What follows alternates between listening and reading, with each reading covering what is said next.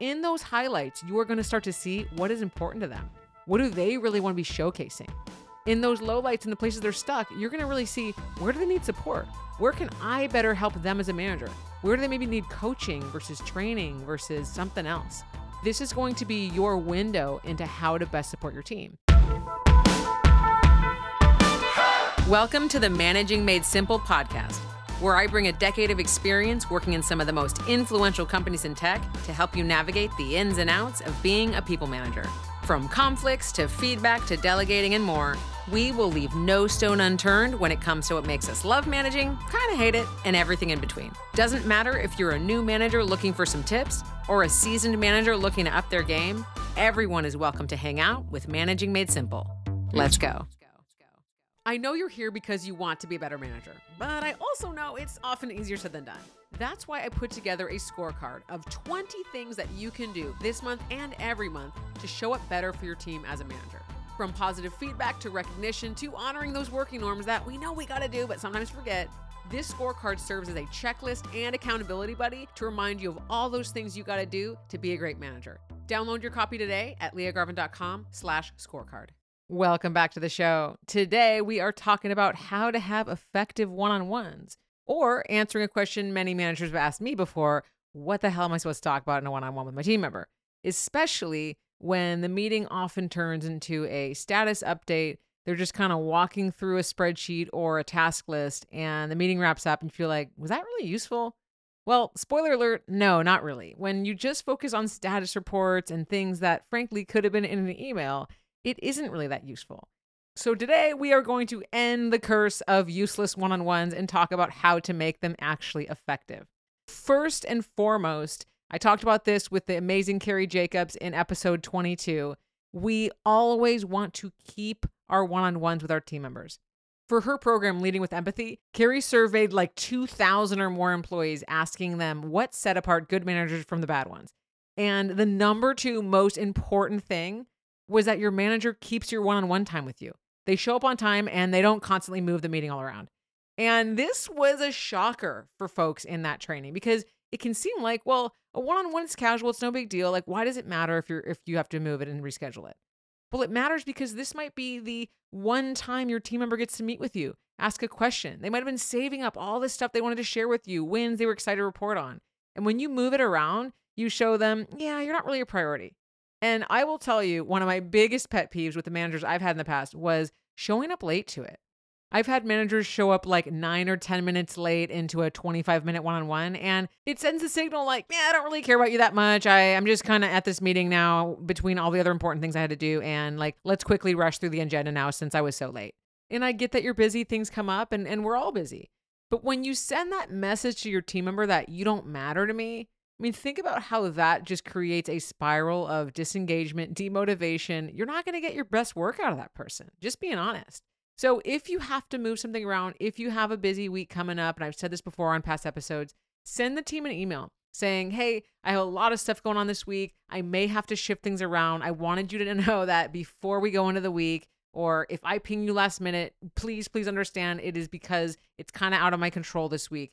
Give them the setup, make sure they understand what's going on, and then they won't hold it against you. Then you've been proactive and you've shown them, you matter to me. I'm not moving things around because I don't care. That little message goes a really long way. And that's like brass tacks before I even get to how to have an effective conversation. But I wanted to start with that because I want you to know how important it is to have one-on-ones, to meet with your team regularly. Again, this is the moment where you can build a relationship with team members, where you can get to know them, where you understand their goals and their aspirations so that you can really support their career growth, where you can recognize great work, where you understand, are there any flags here? Is this person going to start quiet quitting, or do I have an engaged team member? It is important to meet with team members. Don't have to meet with them every single week, whatever cadence works for you. But I would recommend for folks that report directly into you, at least meeting like twice a month. I think that's going to be probably the minimum you want to. And if weekly makes sense, then go for that. If twice a month feels heavy-handed, maybe it's a 15-minute check-in. But some kind of FaceTime is going to be important. All right, with that out of the way, let's talk about some fundamentals on how to have an effective one-on-one. First, you want to have a shared agenda that both of you can add to. Okay, you want to make sure it's clear this is a two-way street conversation. We both want to be adding what's top of mind, what we want to talk about. It's not up to the manager to fill the time of the one-on-one. And it's not just up to the team member. It should be two-way street. If it's in a shared document or, you put it in a Slack channel or however you communicate, you want to have it in a place both of you can add things that are top of mind. Now, before I cover what should be in that agenda, let's talk about what should not be. Frankly, I think project statuses should not necessarily be there because, like I talked about in the start of this conversation, when we just jump into project status updates, things like that, we may not ever have time to actually dig into the meat, right? We don't necessarily know where someone's getting stuck or where they need help. We can't really celebrate wins because they've just jumped right into like, okay, first I did this, then I did this, then I did this. I recommend actually moving all the status updates to an email that your team member sends you before the meeting so that you have awareness that you can ask any questions about anything or if they've flagged any place they are stuck. But then you remove all that status stuff, just kind of the quick rundown of the status from the meeting. Okay, so this is officially permission to turn that meeting into an email and actually replace this meeting with something more useful. What do we talk about in the one-on-one? First, I think it's really important to spend a few minutes building rapport, kind of talking about more casual things. And this is not forcing your team member to be your friend or have conversation about their personal life if they don't want to, but it's spending a little bit of time before you jump right in saying, hey, how's it going? Anything fun going on? Any vacations planned? Anything exciting or whatever it is? Because we want to show our team member that we're interested in them as a whole person. We care about them.